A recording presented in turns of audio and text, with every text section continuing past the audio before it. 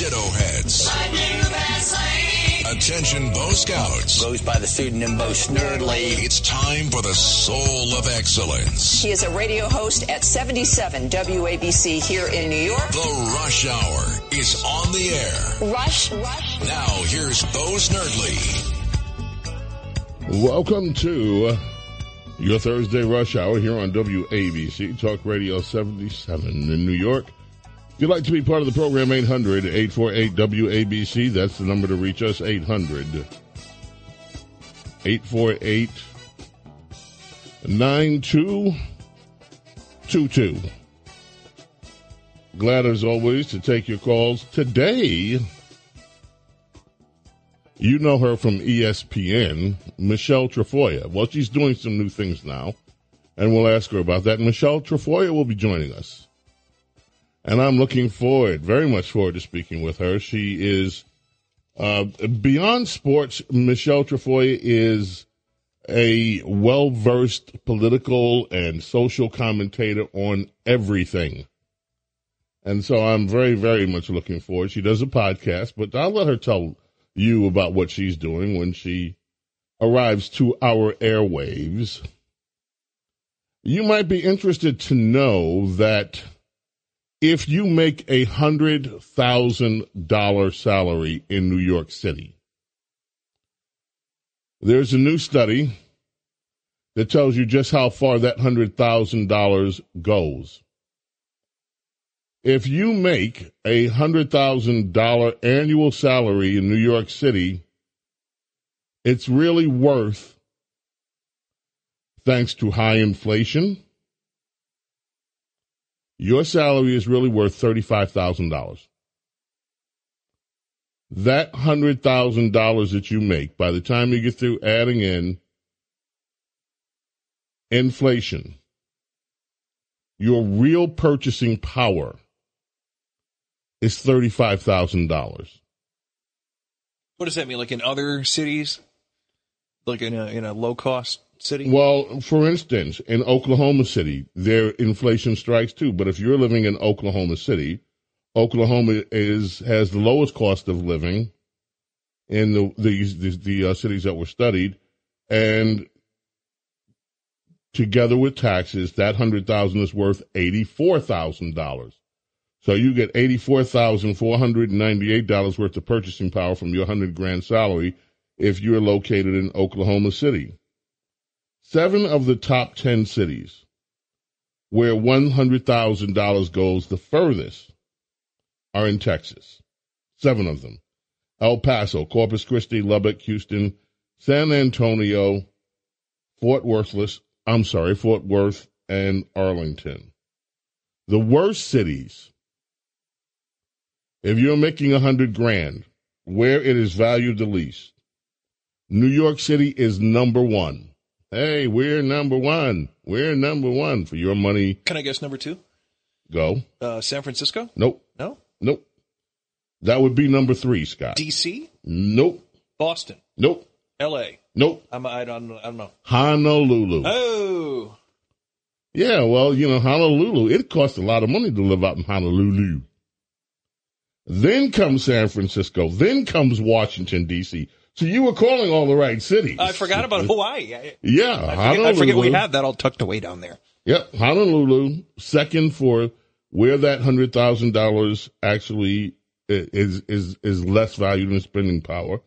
So after that, New York City, Honolulu, San Francisco, Washington, D.C., Long Beach, California, Los Angeles, San Diego, Oakland. Notice all those California cities bunched up where it doesn't go. And then back to the East Coast for Boston in Massachusetts and Seattle, Washington. Have you noticed a trend here? Let's go through these cities and tell me what you notice collectively about each and every. If you add these places together, what do you notice? What is the common thread between these cities where your money is less valued? New York City, number 1, Honolulu, San Francisco, Washington, D.C., Long Beach, Los Angeles, San Diego, Oakland, Boston, and Seattle. What's the common thread? They're all liberal. Yep. The only exception would have been years ago San Diego, back when Republicans ran things out there, but that's been over. I would have said they're just very densely populated and housing is expensive, but the Houston thing throws me for a loop, so that doesn't hold. And Houston is, yeah. So there you go. Your $100,000. Imagine that you make $100,000 a year is actually worth $35,000 in New York, and that's before the criminals get theirs. Here's one of these there was a study. You know what? I see so many crime stories that I have become immune. Almost. But every now and again you read one and you say, how is this possible? How is this possible? An Oklahoma man has been sentenced to life in prison after pleading guilty to killing 3 people, not 1, not 2, but 3, including a woman whose heart was cut from her body, and this happened weeks after he was released, of course, from prison as another one of these liberal mass commutation efforts. You know, they talk about mass incarceration, and then the liberals have this mass commutation. Oh, let's let them all out because the jails are too crowded. Lawrence Paul Anderson, 44, didn't bother to plead not guilty for this one. He pled guilty. Grady County District Court, 3 counts of murder, single counts of maiming, assault, and battery. Life without parole. And it was part of a plea deal. The plea deal was like, okay, listen, we won't give you the death penalty, but if you just plead, you can just spend the rest of your life in prison. Again, weeks after they let him out. Early.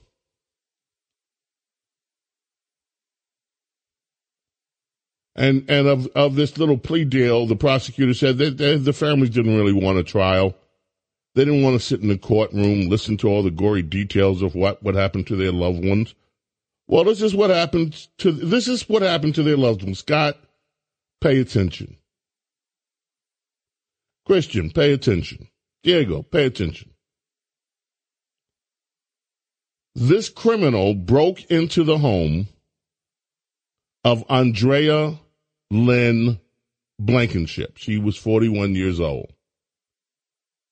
He fatally stabbed her. But that wasn't enough. After he stabbed her, he cut out her heart. Then he took it to the home of his uncle and his aunt, Leon Pye and Delise Pye. He cooked this woman's heart and tried to serve it to them so that they could eat it.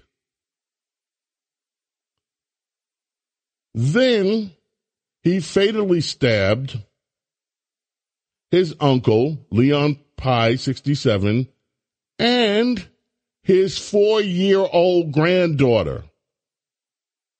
And he wounded his aunt.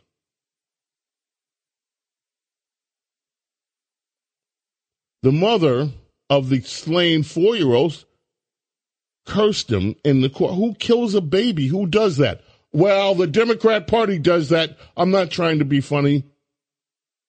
I'm really not trying to be funny. Who kills a baby? Who does that? We can all answer that question, sadly. He was released from prison less than 1 month before these outrageous, horrific, horrid attacks. After he had served he was released early. After his 20-year prison sentence for drug-related crimes was commuted by the then governor, Kevin Stitt.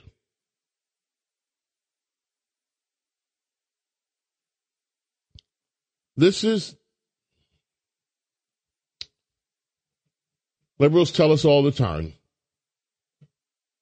these drug-related crimes, oh, no big deal. Oh, it's all racism. Let them out of jail. And so, here he was. Another one released out of jail.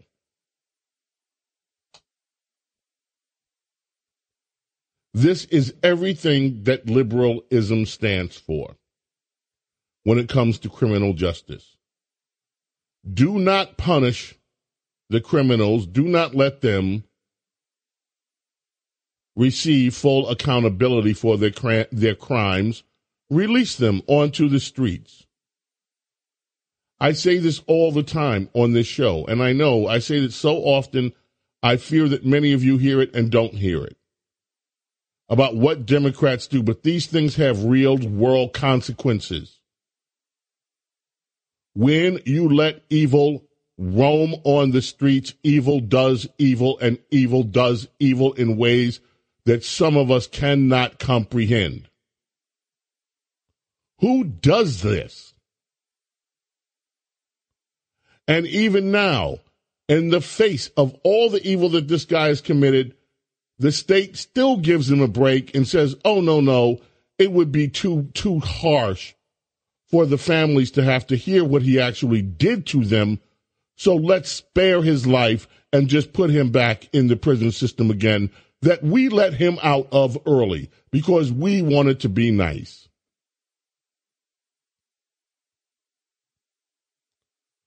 This is what liberals have done to justice in America. There is a story today. I didn't print this one up. The governor of Arizona, this new governor out there, Katie Hobbs, she just said, screw the death penalty. Even though I was elected governor and it is my responsibility as governor to carry out, she said she is going to ignore the law, the state law that demands that she sign the death warrant. She is unilaterally changing the laws of Arizona so that there will be no more capital punishment on her watch. Gavin Newsom did this in California. This is what liberals do. This poor woman whose 4-year-old daughter was stabbed to death by this maniac. Who kills a baby? Who does that? Answer that question, please. Ladies and gentlemen, I don't have to give you the answer. Who kills a baby? Who does that? Exactly. James Golden, a.k.a. Snurley, here on WABC Talk Radio 77. We are coming back right after this. Don't go away. Your telephone calls 800-848-WABC. 800-848. Oh, some relaxing music. Yeah, Stephen Bishop. This is the latest version, I think 2008 it was, with Earl Clue on WABC. They got lots of pretty women, steal your money, then they break your heart. Lonesome Sue, she's in love with old Sam. Take him from the fire into the frying pan. On and on, she just keeps on trying. And she smiles when she feels like crying. On and on, on and on, on and on. When you need mealtime inspiration, it's worth shopping Kroger, where you'll find over 30,000 mouth-watering choices that excite your inner foodie. And no matter what tasty choice you make, you'll enjoy our everyday low prices, plus extra ways to save, like digital coupons worth over $600 each week. You can also save up to $1 off per gallon at the pump with fuel points. More savings and more inspiring flavors make shopping Kroger worth it every time. Kroger, fresh for everyone. Fuel restrictions apply. James Golden, known popularly as Bo Snerdley. This is The Rush Hour with Bo Snerdley. Rush.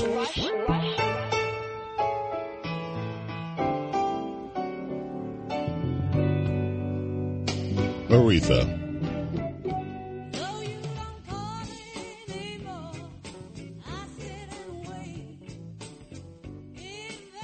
A Stevie Wonder composition, Until You Come Back to Me. Aretha Franklin brings us back. A WABC Talk Radio 77 in New York.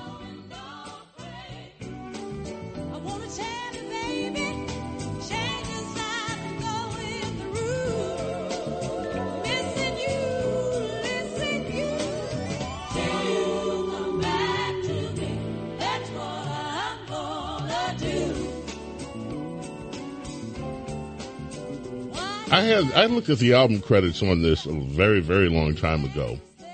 And the bass player Stanley Clarke is on this. And then I saw another one that said it was Chuck Rainey. So I've been confused for years. Who is it? Is it Chuck Rainey or is it Stanley Clarke? Whoever it is, he's a badass. Nice harmonics if you continue to... Yeah, okay. Anyway... I can't decide whether this is courage or whether this is dictatorial. And perhaps you will want to weigh in, 800. And it's not here. It's over in France. But as you may know, the French people have been some of them, in an uproar because their presidente, Emmanuel Macron, has, as part of his main legislative agenda, has pushed for raising the age of retirement. He says it will make the country more competitive on the global stage. But it was unpopular. So and it's 2 years we're talking about. Raising the working age in France from 62 before you can get the full retirement bennies package to 64. There have been hundreds of thousands of people in the streets protesting, and sometimes those protests have involved tear gas. It looks like a war zone. And, of course, there have been what the French do better than almost anything else, strikes. Well, it was due for a vote today. Moments before the vote was to be taken, Presidente Emmanuel Macron decided to invoke a special constitutional power that he has and just decide we're going to do this as a country. We're doing it. Never mind the vote. And this was minutes before that vote was about to be taken. So he instituted now his measure to raise the retirement age from 62 to 64. It is expected that within the next few days there will be a vote of no confidence. It's the parliamentary system over there. So there can be calls for a no confidence vote, which would mean new elections must be scheduled. He's in his second term as president. Almost 500,000 people have protested around the country. But, that sounds like a lot. And it is a lot. But really, 500,000, that's it?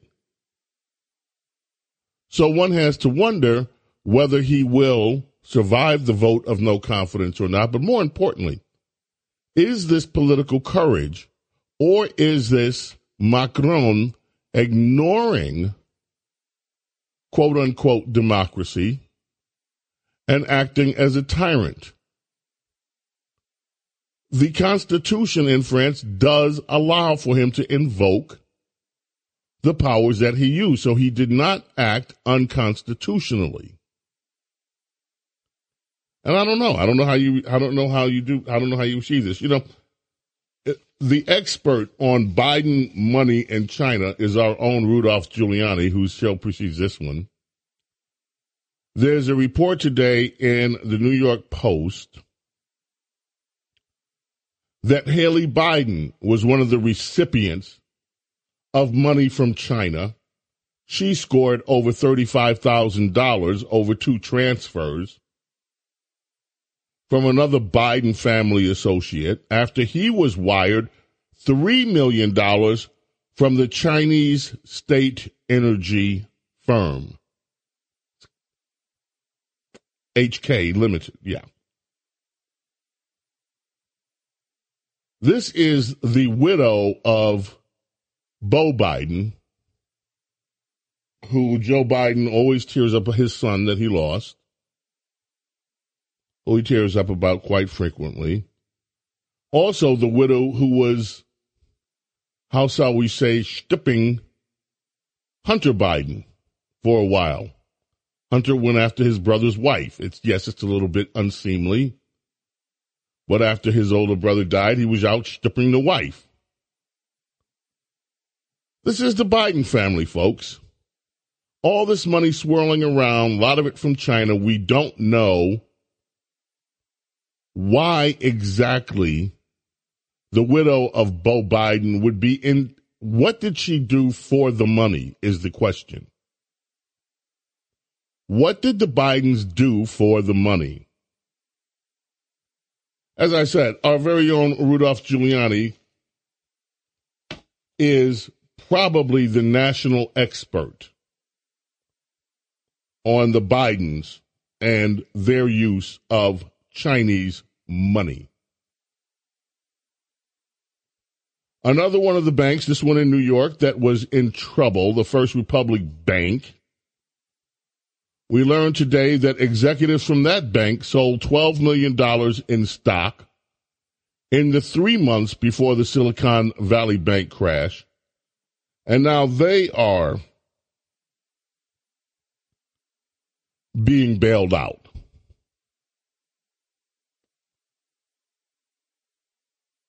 I wonder if there will ever be an accounting on these bailouts. Oh, have you seen the Whoopi Goldberg stories that are all in the news? Scott, have you seen these? No. I want to give you this story. After Michelle Trefoya leaves, you can tell everybody what this story's about. James Golden, a.k.a. Snurley, here with you, WABC Talk Radio 77, 800-848-WABC. It's our rush hour. Michelle Trefoya is going to join us. Your calls are also coming up, so don't go away. We have more, a lot more, to go through with the news and with your calls this afternoon. Watching the ships roll in, and then I watch them roll away again. James Golden, known popularly as Bo Snerdley. This is The Rush Hour with Bo Snerdley. Rush.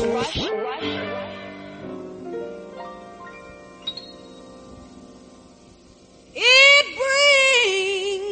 brings big tears.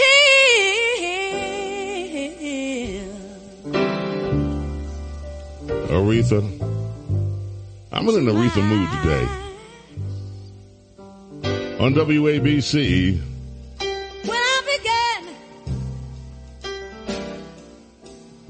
When I began to realize that I've cried so much, oh, since you've been gone, I guess I'll drown in my own tears. Ray Charles does a version of this that's also incredible. Do we have Michelle Trefoya with us?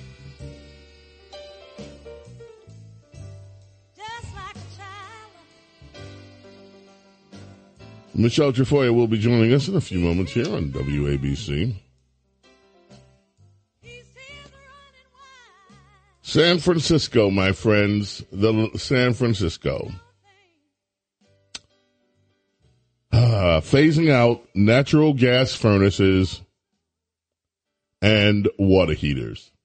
This is the latest attack on the conveniences in the home that we have all been used to. It is gas stoves. Now it's natural gas furnaces. Your water heaters. All of this is being phased out.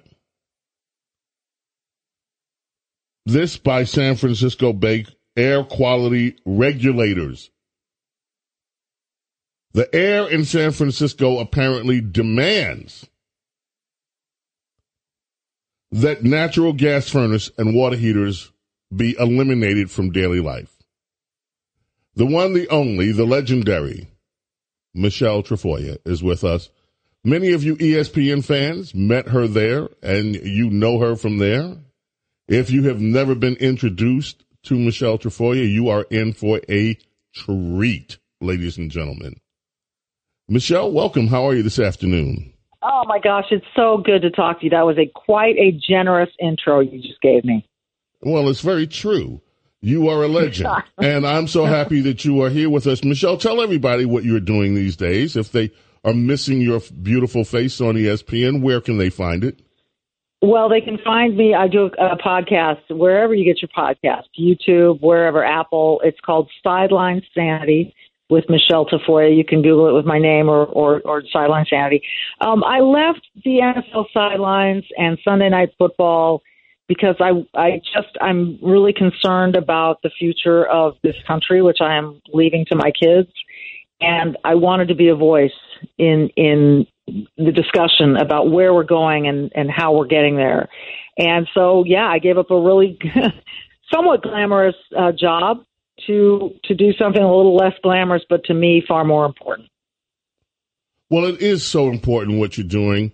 And yes, that was a glamorous job, but you are having so much success with your podcast, and it's going to do nothing but continue to grow, and your national stature will continue to grow. Now, let's talk about a few things that are apparent. Let's start with sports. There was another case this week. I printed it out last week. A high school team lost a track meet. It was a high school team of girls. They were competing against girls, except one of the members of the winning team was a transgendered girl, and towers above the rest of, quote unquote, her teammates. And the Daily Mail had someone quoted in their headline and just said, look, this is cheating. And they're looking, how long is this going to go on? Yet you had a Christian school in Vermont who said, look, we're going to forfeit a game because they were facing the same situation, playing against a team that had a transgendered member on the opposing side. And they have now been banned from competing for the rest of the year.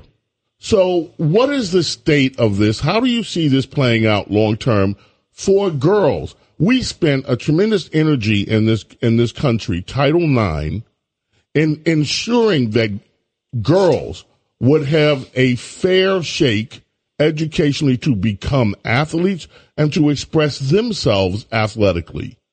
Are we reversing all those gains or what?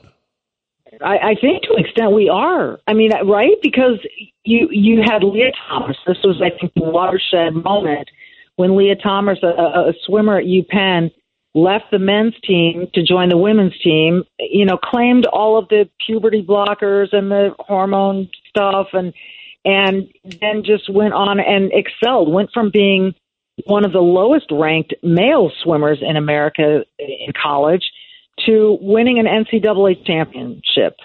At whose expense? At girls' expense, at young women's expense, at the expense of someone who would have been on that podium but was not because there was a biological male. Now, to me, if you just say I'm a woman, and I identify as a woman, that doesn't make you a woman. It doesn't make you a woman. We have different chromosomes. We are, if you've ever had a child like I have, you go to those doctor visits and they say, well, for a boy, he's on the trajectory to be in this percentile. Or if it's a girl, she has trajectory to be in this percentile for height and weight. The percentiles, they're different for boys and girls because we are biologically different. And to deny that is to deny science. It's to deny biology. And no number of puberty blockers is going to change that because, even if you look at the child's life up until they start taking these puberty blockers or whatever it is they're trying to do and take, they are layering day upon day of being a boy, of having boys' muscles, bone structure, height, weight, all of that. The body fat content is always lower for men than it is for women. These are facts. And to deny them and just say, well, he now identifies as a woman, therefore ought to be able to compete against women is so unfair to all these girls. Look, I remember Title IX. I was a little kid, and my dad was thrilled. He had 3 daughters. He wanted us all to be treated equally as athletes, to have the same opportunities that my big brother had. And now I've got a daughter and I've got nieces, and if I were to see one of them lose an opportunity because a transgender girl decided they wanted to compete and they were faster or stronger, I'd be furious. And I don't get it. One of the let's shift gears for a moment. So much to discuss with you. At Stanford University, now Stanford is one of the highly rated universities in our education system, such as it were. A federal judge was to deliver a speech. Instead of being allowed to deliver his prepared remarks, it was a Federal Society Club out there. He was verbally assaulted by one of the leftist diversity officers in the school, and it was pretty ugly, and by some of the students. Yeah. So the dean, one of the deans out there, sends him an apology. We're sorry this happened. We've talked to our diversity officer, blah, blah, blah. They're not taking action that anyone can tell, but we talked to her. Ooh, bad, shouldn't have done that. And we're sorry. Now you have students at Stanford who are protesting the dean for apologizing. Yeah. This is just the latest. We have seen conservative speakers or speakers that are not total leftists assaulted in some cases. We've seen them stop from delivering their speeches at these universities.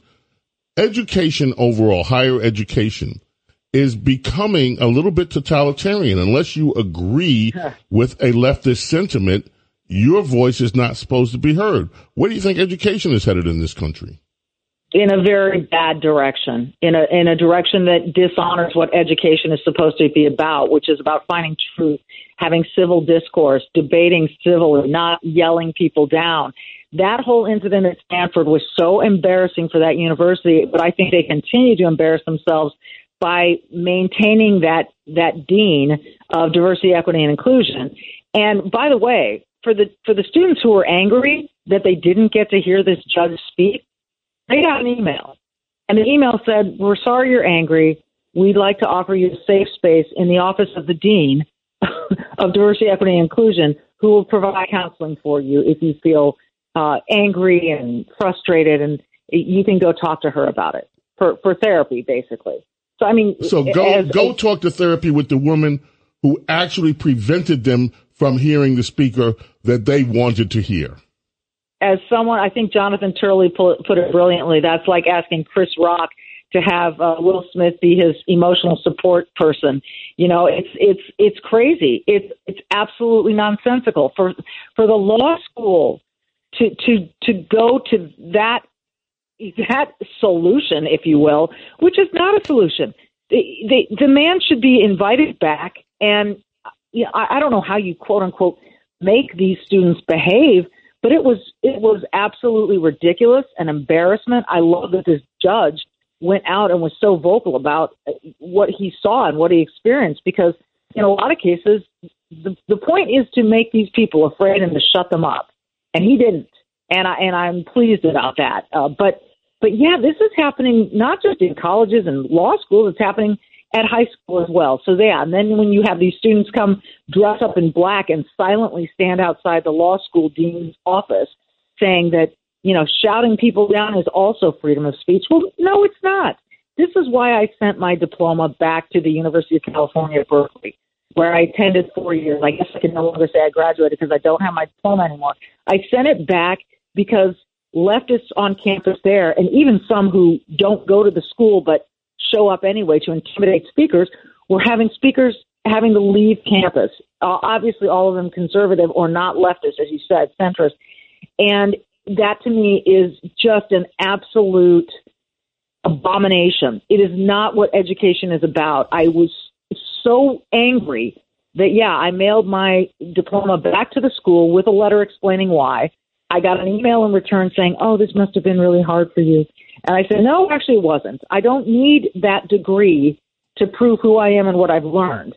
And, we're starting to see some programs develop in corporate America for kids to come right out of high school and intern their way and work their way into, I guess, corporate America or whatever department or kind of industry you want to go into, so that you don't have to go to college, because it's starting to look like not a very good value. Absolutely. Our time, sadly, is limited here. We need to have you back again, and we need to have you back often, if you will agree to it. There's so much more I want to just thank you. Then we will do it soon, because I want to talk with you about the upcoming 2024 elections. I want to talk to you about the border, what's going on with the border, and so many other things, and this banking nonsense that is going on. I'll leave you with it. AP did a fact check today on the idea that wokeism had anything to do with the Silicon Valley bank failure. And of course, they deny it. This wokeism had nothing to do with it. It was bad investments. It was this. Where did the bad investments come from? From the wokeism. I know, and therefore the media, is helping pass this up too, and helping to mask the reality out there. It's a sad state of affairs. Michelle Trefoya, thank you so much for joining us. We'll look forward to hearing from you on the program very soon, okay?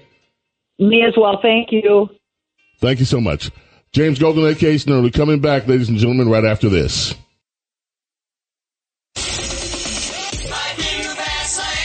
It's the Rush Hour with Bo Snerdley. Goes by the pseudonym Bo Snerdley. Rush. Now, here's Bo Snerdley.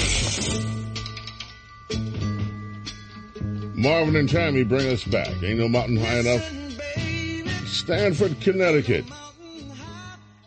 George, welcome. How are you? Welcome. Bo Snerdley's Rush Hour. Hi. You believe that a governor has the right to declare that he will not execute a person that he thinks, regardless of what everyone else thinks, that he thinks is innocent or did not receive a fair trial? The governor has the power to commute sentences. And so if a governor thinks that, and that is one of the outs, and you raise that is such a fabulous question, because there are circumstances that are dubious sometimes. I don't even want to say pro-death penalty. I understand the death penalty as a function of justice. But let me be really clear and straight about something. The death penalty as it applies in the United States makes no sense. You have this guy in Oklahoma that killed 3 people, including a baby. We talked about it top of the hour. He's going to get a life sentence. And he had just got out of jail 3 weeks before he did this. Other people in Oklahoma who have done slightly less heinous crimes have been executed. Then when you go from state to state, it varies. In some states, of course, like California, not at all. Yeah, I look back at California. California had over 900 people on death row. The only one that I remember in recent memory that they actually gave the needle to was Tookie, the gangbanger. That was it, one. And that was when Schwarzenegger was in office. If you look at some of what's happening in these other states, it makes no sense the way that it's applied. So in answer to your question, the governor has a duty to fulfill their constitutional law. But in most states, in most cities, there is a component of allowing a governor to commute a sentence that they believe, in their discretion, merits commutation.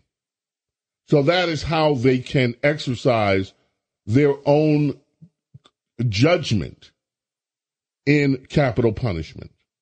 Thank you for the call. Really do appreciate it. Great question. Alan, Orange County, welcome. You're on WABC. Hey, Bo. Thanks for having me on. So earlier in your segment, you were talking about the criminal justice system, and I have to say that it's extremely selective, because someone who, let's say, who may attack or harm a politician, they're gonna get the book thrown at them. January 6th, my friend, is exactly to the point that you were making. These people that have been thrown in jail, that have been denied due process, meaning a speedy trial, and in some cases held in segregation like they are the worst of criminals, and D.C. jails, which, by the way, had news reports saying that their conditions there were just as bad as anything that our national press complained about at Abu Ghraib. But they were ignored. Why? Because this was a supposed attack on the swamp. And you are absolutely right. People that face criminals in their daily lives in every city of the United States are not getting the same kind of treatment when it comes to the resolve of their cases as these politicians who cried and moaned about this being the end of democracy as we know it. So, perfect point. Melvin in the Bronx, thank you for waiting. You're up next. Greetings. A study was released a few months ago stating that New York City is the second most expensive city in the world to live in. The most expensive city in the world, according to this particular study, is Hong Kong. Now, who runs Hong Kong? And yet I hear all this stuff come over here about capitalism and communism. No, it's all about the lust of greed and exploitation. I'm a firm believer in solutions. Solutions are very simple when you study the history of the world and what jumped off. Well, it's all about exploitation, how we can exploit one group against the other. Because Columbus wrote in his journal that the natives were peaceful. What's they told the about solution? The Africans they trade with. What's the solution? The United States keep on selling these guns out here. This nonsense. What's the solution? Excuse me? What's the solution? Well, Japan has the lowest murder rate in the world due to one simple fact. They do not manufacture guns. Only people allowed to carry guns is the police department. Okay. Well, thank you for that. So the solution to the high economic plight in New York, according to Dear Melvin here in the Bronx, is take away your guns and your First Amendment rights. And I always thought London was more expensive to live in than New York. If you've been to London and you compare prices there, that's a real thing. Wow. Oh, wow. Thank you for being here today, ladies and gentlemen. Always a pleasure to be with you for Bo Snerdley's Rush Hour. Every weekday here, 4 p.m. And our Saturday morning radio extravaganza, Saturday mornings at 7 a.m. Don't forget to check out the dailybs.com. We do twice-a-day news blasts there. May God bless and protect each and every single one of you. And please protect you from these criminals that Democrats let back on the street on a daily basis. We'll be back tomorrow. We'll see you then, God willing. Thanks for being here. Bye.